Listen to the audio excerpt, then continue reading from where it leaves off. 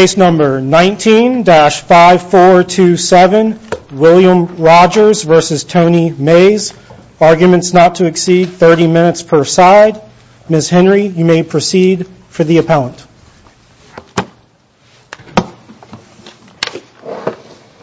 Good afternoon. Good afternoon. And may it please the Court. My name is Kelly Henry, and together with my co-counsel, Ms. Kimberly Hottie, Mr. David Esquivel, Ms. Angela Lasley, and Ms. Ashley Thompson, it is an honor and a privilege to present argument on behalf of my client, Mr. William Glenn Rogers. I would like to reserve 5 minutes for rebuttal, Your Honor. Thank you. Chief Judge Sutton and Your Honors, I would like to focus my argument this afternoon in 3 areas, mindful of the fact that the Court is well familiar with all the briefing and the record in the case. Given the short time we have to be together this afternoon, it would seem to me that it would be most useful if I were to begin my argument discussing why, under the relitigation bar of the Anti-Terrorism and Effective Death Penalty Act, Mr. Rogers is in fact entitled to de novo review and ultimately penalty phase relief. Next, and if time allows, I would like to discuss why, because of the way the trial counsel's obligations in the state of Tennessee continue through the motion for new trial stage, no expansion of Martinez v. Ryan is required in order to evaluate a procedurally defaulted claim at the motion for new trial stage. And that, in fact, my opponent appears to have even retreated from the argument that there was some sort of circuit split.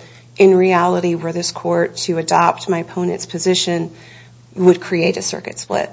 And then finally, again, time allowing, I would like to discuss why due process and fundamental fairness requires this Court not address the impact of Shin on the substantial claims of ineffective assistance of counsel at penalty phase, given the fact that that decision, which is a sea change in habeas law, was decided after this case was briefed and argued, perhaps quite properly because the panel determined penalty phase relief was required in this case. Further briefing was not requested in order to not further delay the proceedings.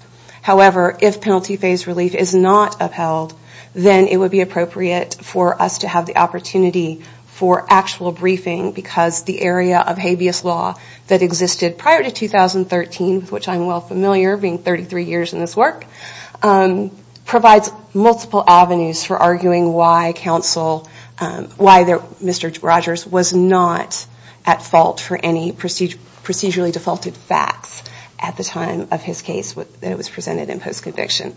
Again, if time allows, that's where I'd like to go. But I think that it would be most useful for the Court to discuss the intricacies of the AEDPA, because what Congress has done with AEDPA is created a labyrinth, which is confusing and difficult, and the courts have struggled with applying the Anti-Terrorism and Effective Death Penalty Act's various provisions throughout the years, resulting in a number of cases, some of which are confusing and some of which talk past each other. And I think that if we analyze the claim of ineffective assistance of counsel at penalty phase by simply walking down the path of AEDPA, we see that there are various ways in which the ineffective assistance of counsel with respect to the scientific expert evidence does in fact lead to de novo review. And once we get to de novo review, then the prejudice question is, as this Court recently reiterated in the Height v. Parker case, whether or not at least one juror would have voted for life had the testimony and evidence that was presented in post-conviction be presented. But before going to the substance of what that post-conviction evidence was, I think we should start with the language of the statute itself. The Anti-Terrorism and Effective Death Penalty Act imposes a relitigation bar. It is essentially a type of estoppel that the Congress created that limits the authority of a federal court to grant habeas relief when a federal constitutional violation has occurred. But there are various offerings. Why don't you go to the biggest mistakes post-trial counsel made? Just go to the things that really get your attention in terms of ineffective assistance. With respect to that situation in particular, or penalty phase as well, Your Honor? Go where you want. Go wherever I want to go. I think we know EDPA's sad to say, so. Certainly. So what we have here, Your Honor, with focusing specifically on the IAC claim with respect to the failure to investigate and cross-examine the state's sole expert and only witness of rape in post-conviction. Trial counsel was ineffective for multiple reasons and was found to be deficient by the state court. So if we back up and we look globally, what was the state's theory? The state's theory was that this murder was committed in order to conceal a rape. That was the core theory that the state presented at trial. And that theory is completely tethered to the testimony of Squibb, the expert from the TBI. And what trial counsel failed to do was investigate that scientific proof that was presented from Squibb, failed to discover that the testimony that Squibb provided to the jury was in fact false. And we know it's false from the testimony of Megan Clement in the post-conviction proceeding. Megan Clement, if we look at her exhibits, which are exhibits 14 and 13 in the state court record, specifically ruled out the presence of semen. She said using her scientific test, she could conclude that there was no semen on the shorts. That's important. Because then, when you look at her testing, and I should say something about Megan Clement. And that, just to make sure I'm following this, that means the jury heard that? That it was inconclusive? The jury heard conclusive testimony from Squibb that there was semen. They did not hear that, in fact, there was no evidence of semen. Because trial counsel failed to investigate and challenge that testimony. And in fact, trial counsel testified, he didn't even think it was a big deal. It didn't occur to him to look at that testimony. Clement did testify at trial, correct? And she did testify that she tested 4 samples and couldn't be conclusive. She testified at trial about the inconclusiveness, but what she did not testify to at trial, but later testified to in post-conviction justice bar, is that upon her evaluation of the testing, she concluded that the acid phosphatase was negative and that the P30 test was negative. Both of those were evidence that there was no semen, but then she went further and explained the difference between semen, spermatozoa, and sperm heads. And what she said was because there were only sperm heads, but the P30 test was negative, she would conclude that there was no semen present on the shorts. And the jury did not hear that testimony. Can I take you one step back from where you're now and one step past where the chief wants you to be? I think, although he can correct me, can you explain to me how, and I know you were going there, but how you get review under de novo when the state court, you concede in your brief that the state court reviewed this. So how do you get to de novo? 3 ways. And that was sort of where I was going with initially talking about EDPA, Your Honor. So we get to de novo. The easiest way we get to de novo is we look at the reasoned decision of the Tennessee Supreme Court. And the Tennessee Supreme Court's reasoned decision on prejudice was that the standard for prejudice that was required was that Mr. Rogers would have to eliminate or completely discredit the testimony of Squibb. Is that doing exactly what Johnson told us not to in Penholster, which is you're fly-specking the opinion? Because when you go to the Strickland standard, that's not what they say, right? That's in the analysis. They're talking about one piece of evidence vis-a-vis, or one claim vis-a-vis the totality of the evidence. And so, your friend on the other side says, look, you had to do that because the jury had already found, from a practical sense, the jury had found your client guilty of rape.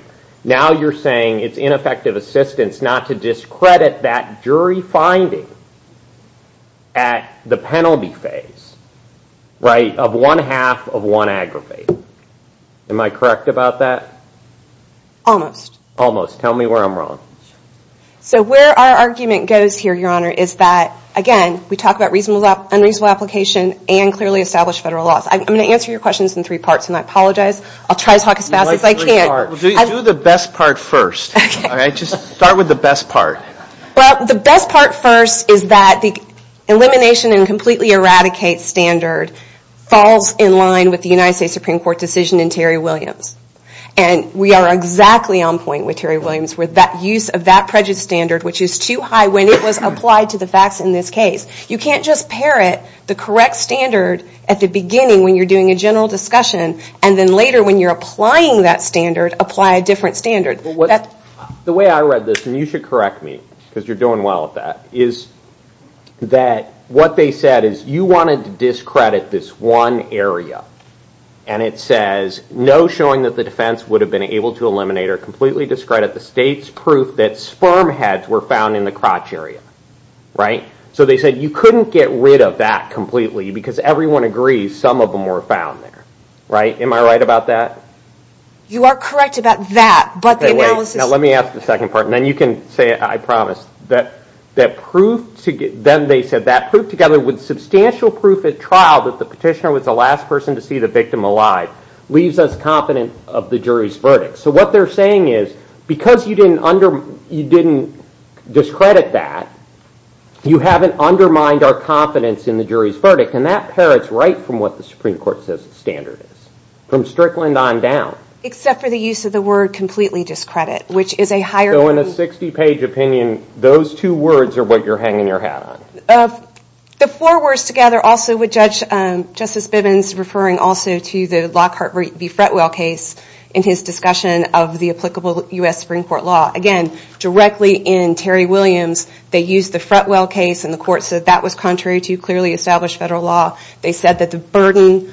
the outcome determinative burden, which was essentially what was used, was contrary to clearly established federal law. It's also an unreasonable application of clearly established federal law when you look at the prejudice inquiry and you say, and you limit the discussion only to whether or not you would have eliminated the finding of the aggravator. The state court did not engage in any analysis as to whether or not undermining that aggravator, causing doubt about that aggravator or doubt about the expert evidence, how one juror might have voted for life. That's what we're arguing here today. I'm not talking about whether or not...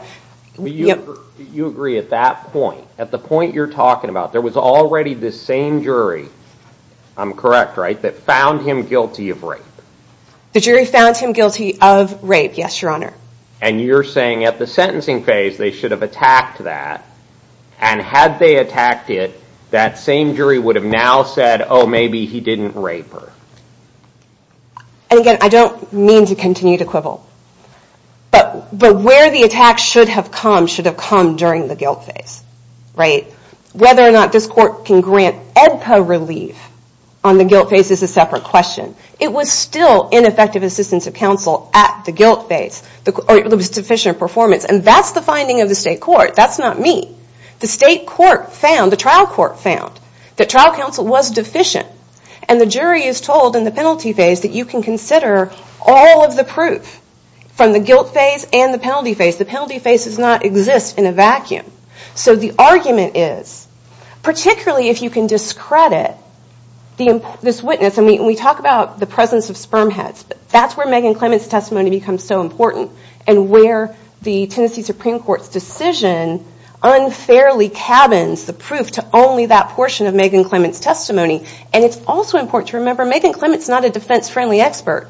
She's with a lab that the TBI relies on, and what she said was sperm heads without P30 equals no semen.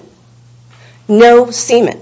Then you put in the study from the Canadian Journal of Forensic Science, and you put in Megan Clement's testimony, and I know you all are really busy, but I do commend you to go back and read all of Megan Clement's evidence, because she talks about how she was a part of a trial where that study was in fact used, and where that defendant was acquitted simply on the basis of the study. It was that powerful because Megan Clement was... The study that involved the evidence sitting there in the woods for 4 months? That, Your Honor, respectfully would go to why they can't get DNA. It doesn't go to why you would have sperm heads without semen or a positive P30 test. What the expert testimony from Megan Clement was... It's not possible that sitting out there for 4 months is going to affect those things? It could, Your Honor, but again, we are talking about what the expert testimony was, what the jury relied on in order to convict. And so in the minds of a juror, if you have an expert like Megan Clement, who the TBI relies on, who comes in and says, as she did in post-conviction, that her testing indicates that it is more likely that those sperm heads came from transfer in the washing machine, and they certainly did not establish the presence of semen, that changes the state's proof. And if we look at does that theory explain why they're all in the crotch area? Your Honor, actually, what the proof is, if you look at Exhibit 9, which is the diagram of the shorts in the bench notes of Squibb, what you'll see is that Squibb had findings around the waistband and also on the front of the thigh. They only tested what was in the gusset area of the shorts. They didn't test the other areas. And what Squibb testified to was that he thought he saw one sperm head elsewhere. And what this study in the Canadian Science Journal showed was that they did find evidence of sperm heads in the crotch area, in the 6 panties involved in that testimony. And then what Clement testified to is that she had seen that test replicated again with semen or with sperm heads being present in the gusset area of the underwear without there being a nefarious or criminal motive. So the problem that we have... I thought the record as it comes to us here is that all or virtually all the sperm heads were found in the crotch area. And then we have a study where sperm head, are scattered all over the place. They're on the tag of the garment and that sort of thing. And, the evidence from the jury was the sperm heads were in the crotch area. And I guess the question is there something now that would suggest to the jury that it was a coincidence that they were in the crotch area? The evidence, Judge Ketledge, again, I do mean to not be so difficult. No, not at all. You're here to tell us where we're mistaken. Exhibit 9 was an exhibit that was before the jury. And so the jury did hear evidence that there were other concerning areas on the shorts. So it's not too far a call to say that if the jury... I thought it was 1 or 2 strays and not scattered. Am I wrong? Judge Ketledge's question related to the study and scattered, and right. I thought it was concentrated with a couple strays. Am I wrong about that? I cannot say with confidence that you are. I can't say with confidence that you aren't. That's basically what yeah. But yeah, I think what we can learn from, again, if I was cross-examining Squibb, if you were cross-examining Squibb, and you had this testimony from Megan Clement, and part of the cross-examination would be you only looked at the evidence in the gusset area of the shorts. You didn't test these other areas of concern. That's what the trial attorney should have done. That's the evidence the trial attorney should have put in front of the jury, because you have to look at it, again, in the totality, and particularly where, again, the science tells us that there is no way that this is semen because the P30 test, which is the test for the presence of a prostate-specific enzyme, was negative. And then when she did DNA testing, looking for Y chromosome, there was no male DNA found in this sample from the gusset area. And that was all she was asked to look at. Nobody asked her to look at the rest of the shorts. So the absence, the concentration, of course, is consistent with the confirmation bias of Squibb and with the confirmation bias of the prosecution. That's what they wanted to focus on, and they didn't look further. Those are arguments that could be made. Again, I'm not saying, Your Honor, that means that you should grant relief on the guilt-innocence conviction, because as was discussed in the panel opinion, we can't establish prejudice because those convictions merged. That was the reason that the panel found we couldn't. Can I ask you a question on that, though? If it seems like it's a guilt-innocence argument, and if it is, the prejudice analysis that the Tennessee court did, if you say it was limited to the guilt phase prejudice, why isn't it the same thing for the penalty phase? Because the penalty phase argument is we're taking the rape conviction off the table. So why wouldn't it be de novo review? Because there is a considered opinion on prejudice because it's essentially the same analysis. I'll answer your question, Judge Nalbandian, in this way. Because the analysis of the evidence at the guilt phase was used using a prejudice theory that was contrary to and an unreasonable application of Strickland v. Washington, then we can presume that the Tennessee Supreme Court used that same unreasonable application when it was evaluating the issue with respect to penalty phase and the aggravator. Sorry to interrupt, but so they did consider the prejudice. You're just saying they did it under the wrong standard, so that when we look at it, I mean, we would still say, well, it's not de novo review, right? We would just be questioning how they did the analysis. No, Your Honor, it is de novo review. That's what the Supreme Court said in the Terry Williams case, and that's been the case law ever since. This isn't a situation of a Harrington versus Richter unreasoned opinion. You have a reasoned opinion, and AEDPA says when there's a reasoned opinion, if that opinion is an unreasonable application of clearly established federal law or contrary to clearly established federal law, then the review is de novo. You stop at that point. And that's Panetti versus Quarterman, which my opposing counsel does not even address in their briefs. But the Supreme Court has been very clear that once 2254's relitigation bar has been overcome through the showing of an unreasonable application of clearly established federal law, that is how we get to de novo review. So that was the second way, Judge Nalbandian, that I was saying we get to de novo review in this case. The third way is the way that the panel discussed the issue, which is, the way they looked at the record, and they're smarter than I am, they concluded that because there was no discussion in the Tennessee Supreme Court's opinion about the weighing of the mitigating evidence against the new evidence that should have been, and everyone agrees, should have been presented to this jury, that at least one juror would have voted for life. So there are three different ways, and it doesn't matter which way you get there, no matter how you get there, whether it was inadvertently overlooked, whether they just didn't address it on the merits, or whether they addressed it on the merits, you cannot presume that they used a different standard. And that standard is contrary to Strickland, which is reasonable probability that at least one juror would have voted for life. That's the test, not whether or not we would have completely discredited Squibb's testimony. But Squibb's testimony was central to the decision and central to the case that the state presented in this matter. I see I have 2 minutes and 20 seconds remaining of my time. And I'm happy to stay here and live in AEDPA. You all saw the demonstrative aid I tried to use, and maybe you can just look at it and see what it's like to live in my head. But I'm happy to stay there if you have more questions, or I'll move on to the motion for new trial. Can I ask you a question about the motion for new trial? Yes, sir.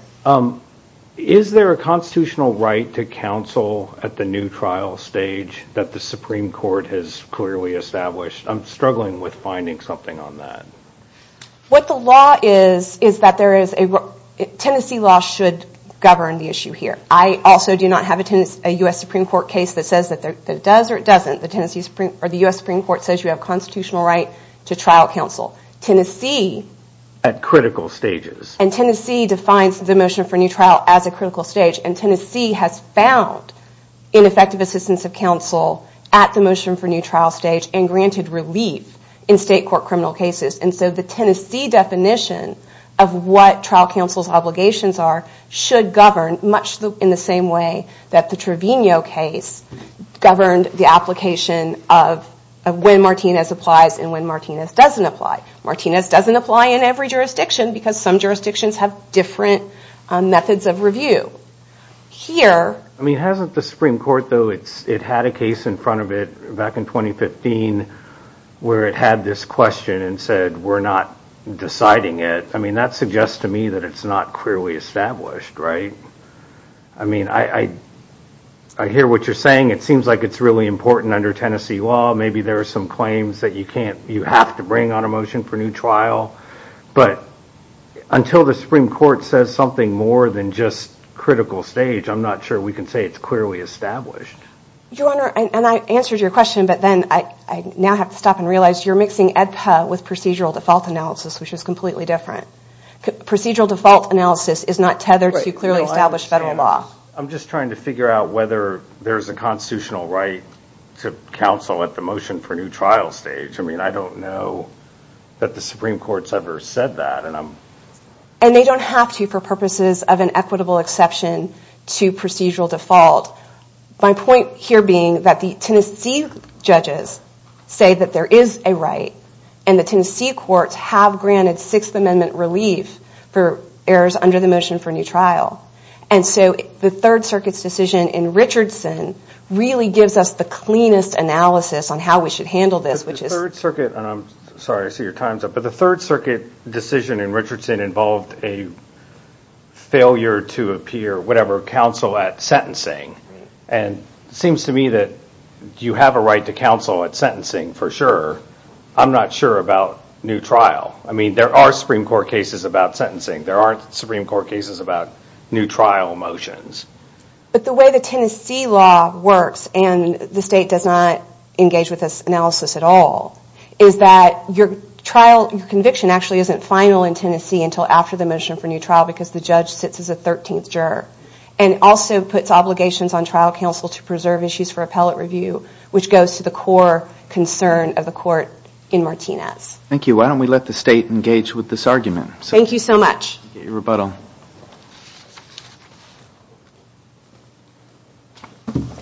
Good afternoon. Thank you, Your Honor, and may it please the court, Matt Rice on behalf of the warden.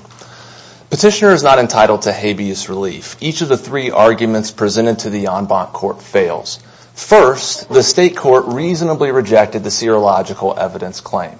Everyone agrees that there was sperm on the inside crotch of Jackie's shorts. Nevertheless, petitioner claims that there may have been some other clothing item with sperm on it that may have been washed with Jackie's shorts, and it just so happened that it transferred to a stained area on the inside crotch.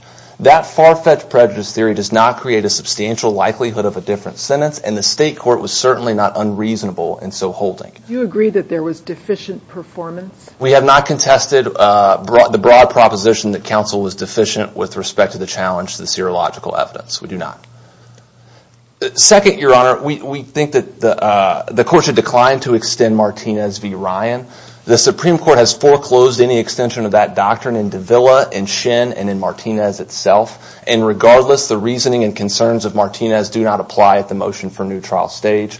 And third, this court should not remand based off of Shin v. Ramirez. Even with the new evidence, the district court rejected petitioner's claims, so a remand makes very little sense. And moreover, petitioner has not even gestured at a viable theory for why petitioner would not be at fault for failing to develop this evidence. It's been 26 years since petitioner stalked, kidnapped, raped, and murdered Jackie Beard. This court should affirm the district court's judgment and bring these proceedings to an end. I'd like to start by addressing counsel's argument that there was an incorrect standard applied by the state court, because we vigorously disagree with that.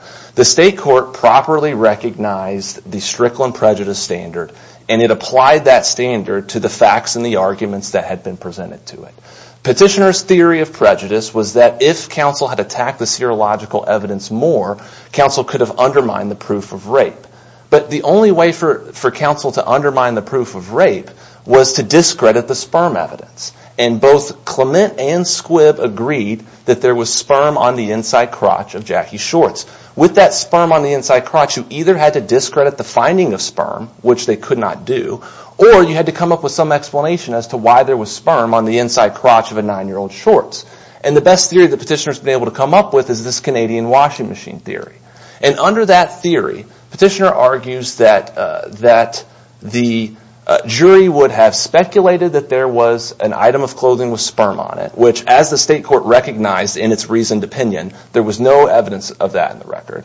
That the jury would have speculated that the sperm transferred between the clothing, and that it not only transferred, but it transferred to a stained area on the inside crotch. I'm aware of no evidence in the record that there was sperm throughout the shorts.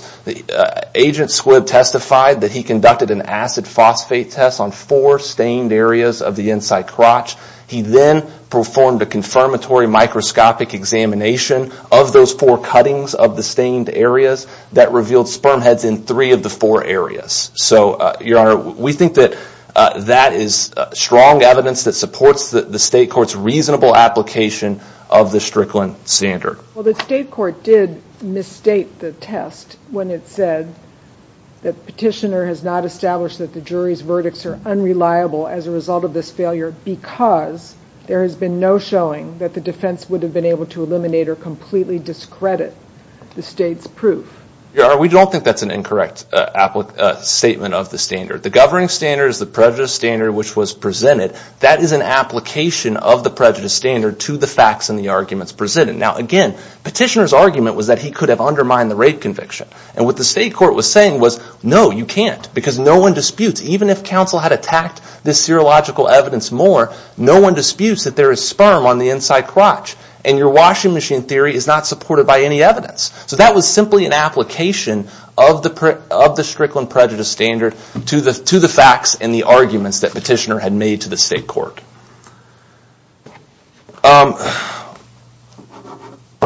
Your Honor, with respect to Clement's testimony, I want to be clear. Clement did not rule out that there was ever semen on the shorts.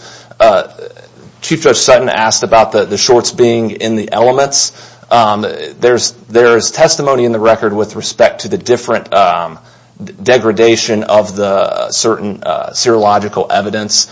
So she simply stated that she was aware of this Canadian washing machine study and that when she conducted the acid phosphate test, she got a negative result. But she also acknowledged that she had deep respect for Squibb, who had performed this analysis at the time of the trial.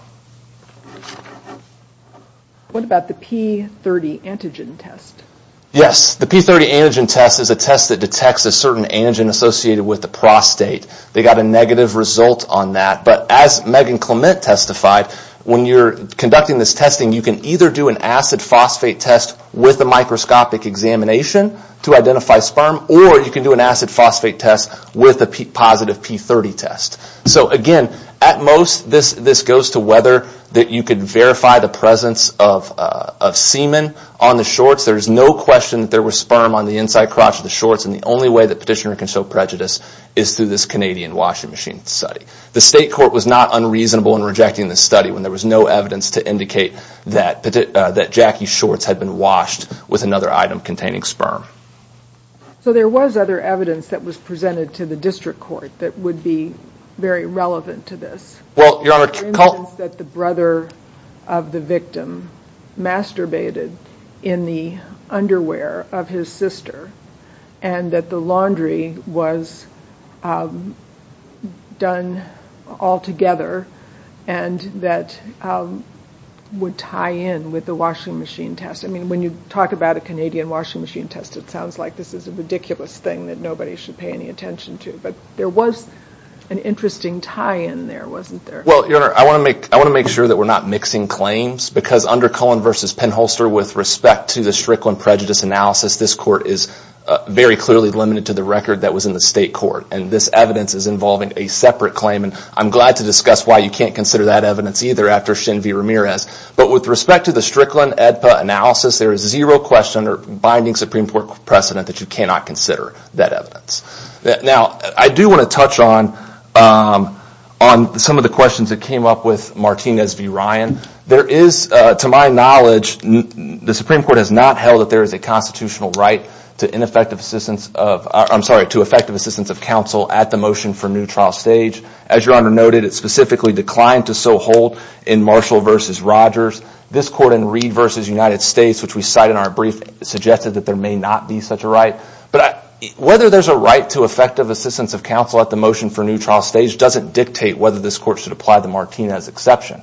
And I want to make a few points with respect to that. The Supreme Court has found that Martinez does not apply to ineffective assistance of counsel on appeal, and many courts have treated the appeal as a critical stage of the proceedings. The key point here is that when Martinez talked about creating this equitable exception, it said that it was protecting a bedrock principle of effective assistance of counsel at trial.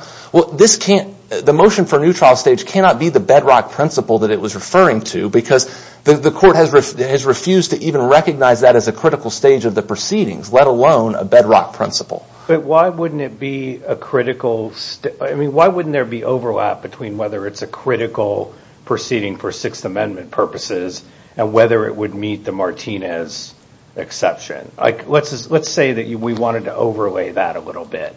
Isn't it true in Tennessee there are some things like juror misconduct you have to raise at a motion for a new trial, or you can't raise them? Isn't that critical in Tennessee? I mean, it may not be critical in another state, but in Tennessee it's critical, isn't it? I'd like to make 2 points on this, Your Honor. One, your hypothetical posits a situation where there's perhaps ineffective assistance of counsel after trial at the motion for a new trial stage, and we think that falls outside of the scope of what the Supreme Court protected in Martinez v. Ryan. But I do want to engage with the notion that there may be some need to extend Martinez to cover those claims, because we don't think that is actually correct. For one, Martinez talks about protecting the trial because that is where the defendant is presumptively innocent and is adjudged guilty, which is not true when you get to the motion for new trial stage, because there has been a verdict and a judgment of conviction and sentence. But even if there were... How then do you respond to our Abdur-Rahman case that holds that Martinez applies only to claims of ineffective trial counsel, and it does not focus on trial errors? Yes, Your Honor. Well, first of all, I'd say when I focused on trial errors, that's the Supreme Court's language in Davila. So that's not my language. The Supreme Court said that Martinez was focused on trial errors. I do think that the courts have been a little bit sloppy in referring to ineffective assistance of trial counsel claims and appellate counsel claims. The right here is the right to effective assistance of counsel that comes from the Constitution, and that right attaches at certain stages of the proceedings. It doesn't attach to everything that trial counsel does. But again, I don't think that it matters if this is actually an effective or a critical stage of the proceedings, because in Davila, the appeal is undoubtedly a critical stage of the proceedings, according to some courts. And Davila said Martinez does not extend to that scenario. But I do want to address the notion that there may be some claims that can only be raised in the motion for new trial, because I do think there are a couple limitations on that. One, you're talking about a very narrow window of when the facts necessary to make out the alleged claim would arise. It would have to be after the judgment of conviction, because if it was before, it would be included in ineffective assistance of trial counsel. And it would have to be before the motion for new trial, because if it were after that, then you have no claim of ineffective assistance with respect to the counsel at the motion for new trial stage. And not only that, you would have to have a situation where it would be waived for the failure to raise it at the motion for new trial stage. Because if there's no waiver, then this claim could be raised in post-conviction proceedings under Tennessee law. Doesn't Tennessee have a very strict rule about the need to raise various claims at the new trial stage, or else they are waived? Yes, Your Honor, and we think that the reasoning of Davila cuts against that argument, which is Davila, which we lay out at page 16 of our supplemental brief. Davila stated that if an error was preserved at the trial itself, then you'll have at least one court that has ruled on the error. And that's what Martinez was concerned about. And if the error were not preserved during the trial itself, then you're not really in a different position when it comes to the motion for new trial. Because under Tennessee law, you have to both have a contemporaneous objection and raise it in the motion for new trial, or you're under plain error review. So the motion for new trial, the reasoning of Davila maps on to the motion for new trial stage, even with respect to this preservation issue. Doesn't it make sense, given that you have the same lawyer at the new trial motion as you had at trial, and that it is looking at exactly what was happening at the trial, to call it part of the trial as opposed to calling it part of the appeal, if you're going to draw a sharp dividing line, Martinez-Trevino, between appeal and trial? Well, we don't think that that's where the dividing line is, Your Honor. We think that it applies to the trial proceedings itself. We think that the trial ends when there is a verdict and a judgment of conviction and sentence. That's not just the kind of typical understanding of what a trial is. That's also consistent with Tennessee law. Is there a case that says that? I know that you said that the law was in your favor, but my understanding is there's a Fifth Circuit unpublished case and then a couple district courts, but that the Third Circuit has taken the opposite viewpoint. Do you have another case that you wish to mention here from a court of appeals that's published? No, Your Honor. The Third Circuit has weighed in on this. The Fifth Circuit has come out on the opposite side, though the allegation there. Analysis, correct? I'm sorry? It just made the determination. But the only circuit court to thoroughly analyze the issue was the Third Circuit in Richardson. Isn't that correct? That's the only case that I'm aware of. And I don't know that I would categorize it as a thorough consideration of the issue, Your Honor. But the Third Circuit did issue an opinion on this. And I think it's wrong for a few reasons. First, the Third Circuit's decision came out before the Supreme Court forcefully reiterated the limitations of the Martinez exception in Shin v. Ramirez. Second, the Third Circuit in the Richardson decision did not engage with Davila's focus on trial errors or Martinez's statement that they were focused on the stage of the proceedings where the defendant was presumptively innocent. And third, Richardson did not account at all for the serious harms that states would suffer if the Martinez exception is extended. I mean, the Supreme Court has been... Weren't you incorrect in saying that this court caused a circuit split if we agreed with the Third Circuit, and the Third Circuit may or may not have disagreed with the Fifth, but we did not cause a circuit split, did we? Well, Your Honor, I do think there was, if it's not a direct conflict, there's at least tension between this court's opinion and the approach that was taken by the Fifth Circuit and the approach that's taken by many district courts. When you create a circuit split, that means that all the circuits who've decided are going one way and you are going the other way. So that couldn't possibly have been creating a circuit split if the Third Circuit had already taken the same position that we did. Well, Your Honor, I don't know. If a brief says create or add to the circuit split, I'm not exactly sure where you're pulling from the create. Maybe if it was in the petition, I would apologize because the Third Circuit has clearly already taken this position. I mean, we cited to that opinion. So, do you think there? Here, Judge Larson had a question. Go ahead. Oh, I just want to know how much this matters, this Martinez point. Like, I understand why it might matter very much to you going forward, but for purposes of this case, am I wrong to think that even if we thought the new trial motion could come under Martinez, Shin still blocks this evidence on which it would rely, so it can't matter to this petitioner? Your Honor, I think that's exactly right. I mean, I think we are very concerned about the possibility of extending the Martinez exception. But we attempted to provide this court with two off-ramps, both the Rule 2C argument and the argument with respect to the fact that there is no evidence to support a claim here after Shin v. Ramirez. If this court would like to avoid the Martinez v. Ryan issue, those are certainly two viable paths for this court to take. I do want to... Judge Nalbandian and John. Okay, Judge Stranch, go ahead. The question here is about also relies on the critical stage analysis in the state of Tennessee. And it seems to me, in looking at your briefing, you do take a narrow view of Martinez, but I don't think you really engage with what the critical stage is under the state of the law in the state of Tennessee. The Tennessee Supreme Court, let me read it to you so I'm sure to get it correct. Yes, ma'am. The Tennessee Supreme Court's interpretation of their criminal rules of civil procedure is that counsel's abandonment of their client at such a critical stage, motion for new trial, of the proceeding results in the failure to preserve and pursue the available post-trial remedies and the complete failure to subject the state to the adversarial appellate process. This is Wallace out of the Tennessee Supreme Court in 2003. And what strikes me about that language is it parallels what Martinez says, in which Martinez talked about the importance of trial counsel and their role in testing the prosecution's case, I quote, in preserving claims to be considered on appeal and in federal habeas proceedings as justification for excusing post-conviction counsel's procedural default. That's the Martinez black letter law that exactly falls within the analysis of the Tennessee Supreme Court's statements regarding the motion for a new trial phase.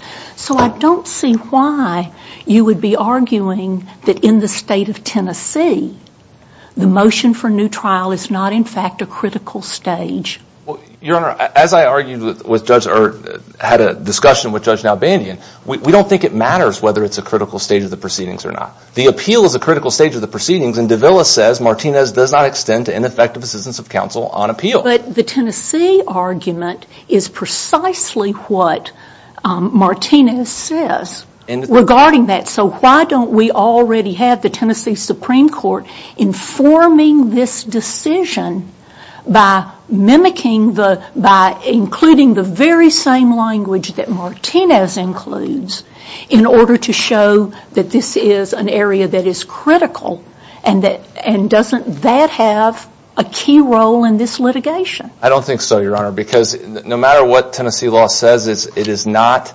the stage of the proceedings that Martinez was concerned about, which was when a presumptively innocent defendant is adjudged guilty and sentenced. That is not what happens at the motion for new trial stage. Second of all, the statements about preservation, as we just discussed, Davila rejects that exact argument. At the appellate level, but the question is, where do you begin the appellate level? Is it at the notice of appeal? If it's at the notice of appeal, then why isn't the Third Circuit in Richardson correct? Well, Your Honor, it rejected it at the appellate level with reasoning that is equally applicable to the motion for new trial context. As I explained. In the state of Tennessee. In the state of Tennessee. Because in the state of Tennessee, if the error was preserved at trial, during the trial itself, then a court will have ruled on it, which is what Martinez was concerned about. That's straight from Davila. And if they did not preserve it at the trial itself, and they didn't raise it until the motion for new trial, under Tennessee law, it's reviewed for plain error. Because you have to both, under Tennessee law, you have to both raise it at the trial and in the motion for new trial stage. So this is the reasoning of of Davila is equally applicable to the Tennessee structure of how these claims are preserved. And so that's why we do think that this is more like Davila, and that the court should decline to expand, not only because of this falls outside of the scope of what Martinez touched on. It also, the reasoning does not apply except for in narrow circumstances, and that doesn't justify the wholesale extension of the Martinez doctrine to the motion for new trial stage. Not to mention the equitable considerations and the grave harm that states face under an expanded Martinez exception, which harms finality interests for the state and for victims' families, and intrudes on state sovereignty because you have federal courts reviewing state convictions that state courts had no opportunity to address the challenge. Well, counsel, under what circumstance would a trial counsel to preserve an issue raise an issue of ineffective assistance of counsel during the trial? Your Honor, they would not. Under Tennessee law, I want to be careful here because I don't want to mix two things, but under Tennessee law, you do have the ability to raise ineffective assistance of trial counsel at the motion for new trial stage. This court, though, nonetheless, in Sutton v. Carpenter, held that Martinez v. Ryan applies in Tennessee. But when I'm saying trial counsel had preserved, I'm referring to a specific trial error and not ineffective assistance. So the failure to object, the failure to challenge a certain expert's evidence, those types of trial errors, they have to be contemporaneously objected to and included in the motion for new trial in order for it to be preserved for appeal. I do want to How does that relate to the case we talked about earlier, Rockman, in which our court has explained that the Martinez exception applies to claims of ineffective trial counsel assistance and not merely to trial errors? Well, Your Honor, I'm quoting Davila when I say that Martinez was concerned about trial errors, and the Constitution attaches no right to effective assistance of counsel to everything that trial counsel does. It focuses on the stage of proceedings in which trial counsel has that right. That's the same answer I gave before, and it's my same answer now. Your Honor, I would like to touch on the Shin v. Ramirez and the remand, because petitioner claims that this should be remanded to the district court for further proceedings, and we do not think that is appropriate. For one, because the district court rejected these claims even considering the new evidence, so this court has to do something with these claims, or else it'll just go back down to the district court who could send it right back up. Because nothing in the district court's decision turned on whether there was new evidence and whether it could be considered or not. The other thing is, I don't think the court should remand and further draw out 2 decades of litigation when petitioner has failed to even gesture at what the theory would be for why this new evidence can be considered. And I think it's pretty clear why. Because any argument that petitioner could make that the petitioner was not at fault for failing to introduce this evidence would cut directly against the argument that the Martinez v. Ryan exception applies. Petitioner's theory throughout this entire case has been that this evidence was available and that counsel, if only counsel had developed it and presented it, that they were ineffective in failing to do so. And that's the basis for trying to get in under Martinez. But if that's the case, Shin says that the petitioner is at fault for failing to develop this evidence. And if the evidence was not available for some reason, then petitioner can't fit in under the Martinez exception. So there's tension between the argument that petitioner is not at fault and the argument that this applies for the Martinez v. Ryan. I mean, maybe I'm misunderstanding, but I thought Shin said petitioner's always at fault for failing to develop the record. Yes, Your Honor. And aren't they saying at page 15 of their reply, I thought what they're saying is petitioner's not at fault, so remand so we can develop the record. I thought that was their argument. Yes, Your Honor. But their theory for why the Martinez exception applies is that this evidence was available and that counsel failed to develop it. And if that's true, then they are at fault. And if that's not true, then it's unclear how counsel could have been ineffective if the evidence was not available. So the point is that the at-fault requirement is in direct tension with how you get in the door through Martinez.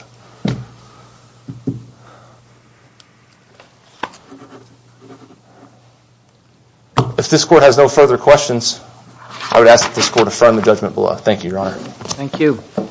Ms. Henry, you've got 5 minutes. Thank you so much, Your Honor. And Judge Lepar, I hate to pick on you, but that's actually not what it says. Not what Shin says? Correct. Let me read it to you. You can tell me if I'm wrong. State Post-Convictions Counsel, ineffective assistance in developing the state court record is attributed to the prisoner. But, Your Honor, what you said, I believe, what I heard you say, is that what the court in Shin said is that petitioner will always be at fault for failing to develop the record. That does not flow from that language, Your Honor, because there are multiple ways in which a petitioner cannot be at fault, not be culpable for failing to develop the state court record. And we begin looking at Michael Williams v. Taylor. In that circumstance, the petitioner was not at fault for the juror misconduct claim because the information that counsel failed, that was not presented in the state court, was possessed by the juror herself. And so that was found to be an external impediment and not the fault of the petitioner. And in fact, what the Supreme Court said in Shin was that they were not overruling Martinez. Martinez continues to exist, and there is still a limited opportunity. But it has to be in the record. I mean, even Justice Sotomayor in dissent said they're effectively overruling Martinez, and all they're leaving in place is if it exists in the state court record and you can point to it. Even she agrees with that. So that's nine justices saying that. I just simply, Your Honor, again, just disagree with that because Michael Williams v. Taylor still exists. There are things outside of trial counsel's fault. There are things outside a defendant, an external impediment, and there are decades of legal cases specifically dealing with this issue. And this is so important because it goes directly to Judge Moore's question of the state on argument with respect to the proof that Jeremy Beard used his sister's underwear in which to wipe himself off after masturbation. That did exist. That came after, right, that evidence, his affidavit is dated after the state proceedings. That is correct. That is in federal court. And so if we disagree with you on that point, do you agree you lose on all the Shin counts? I do not agree that we lose on all the Shin counts, Your Honor. I'm sorry. I'm just not going to be able to make that concession because my understanding of habeas law, again, I live in this stuff every day, is that if under the Michael Williams case, I get them confused. They came out the same day Robert Coe was executed. Terry Williams says if the defendant is not culpable for failing to develop, then 2254E2 does not apply. It does not apply. And so the question is whether or not he culpably failed to develop. All Shin did is remove from the question about whether or not he culpably failed to develop from the calculation of whether or not it was ineffective assistance of post-conviction counsel. You can have both things. One is not exclusive of the other. And with respect to the evidence that Jeremy Beard is likely the person who left the very few sperm heads, not semen and not sperm, by the way, my opposing counsel continued to say sperm. There was no sperm. What we heard was maybe one sperm head is what Squibb's other partner at TBI found. Very, very important. Sperm head does not equal semen. Please look at Megan Clement's testimony. Please look at Exhibits 14 and 13 in the state court record, because that combined with what we know to be a fact, what we know to be true, is that the most likely contributor would be the brother. And that changes this case completely. And frankly, may well even get us through the exceptions in 2254E2 with respect to evidence of innocence. But again, but why is that? I mean, the brother was there. You knew there was a brother. You could have. Why couldn't counsel have developed the brother evidence at trial? I don't understand that. The record shows, Your Honor, that he was a juvenile and that they were not allowed to talk to him. So we were not allowed to talk to him until after he became of age. And then when he became of age, he provided this information, which is incredibly exculpatory. We're not allowed by law? You can't examine witnesses who are children in Tennessee? The family, well, again, we have an ineffective assistance of trial counsel. No, I'm just saying when you say not allowed, I'm wondering if there was some legal impediment, or what does not allowed mean? Well, there's no right to deposition in Tennessee in criminal cases. And the mother would not allow her child to be questioned by defense counsel. Okay. So you can't really override a mother saying you're not going to talk to my son. But this, again, does go to ineffective assistance of counsel. There are other things that trial counsel should have done. We'll agree with that. But just because trial counsel should have done doesn't mean that my client failed to develop. That's a term of art that is specific to AEDPA. Thank you. Oh, I'm so sorry. I see that my time has expired. I apologize.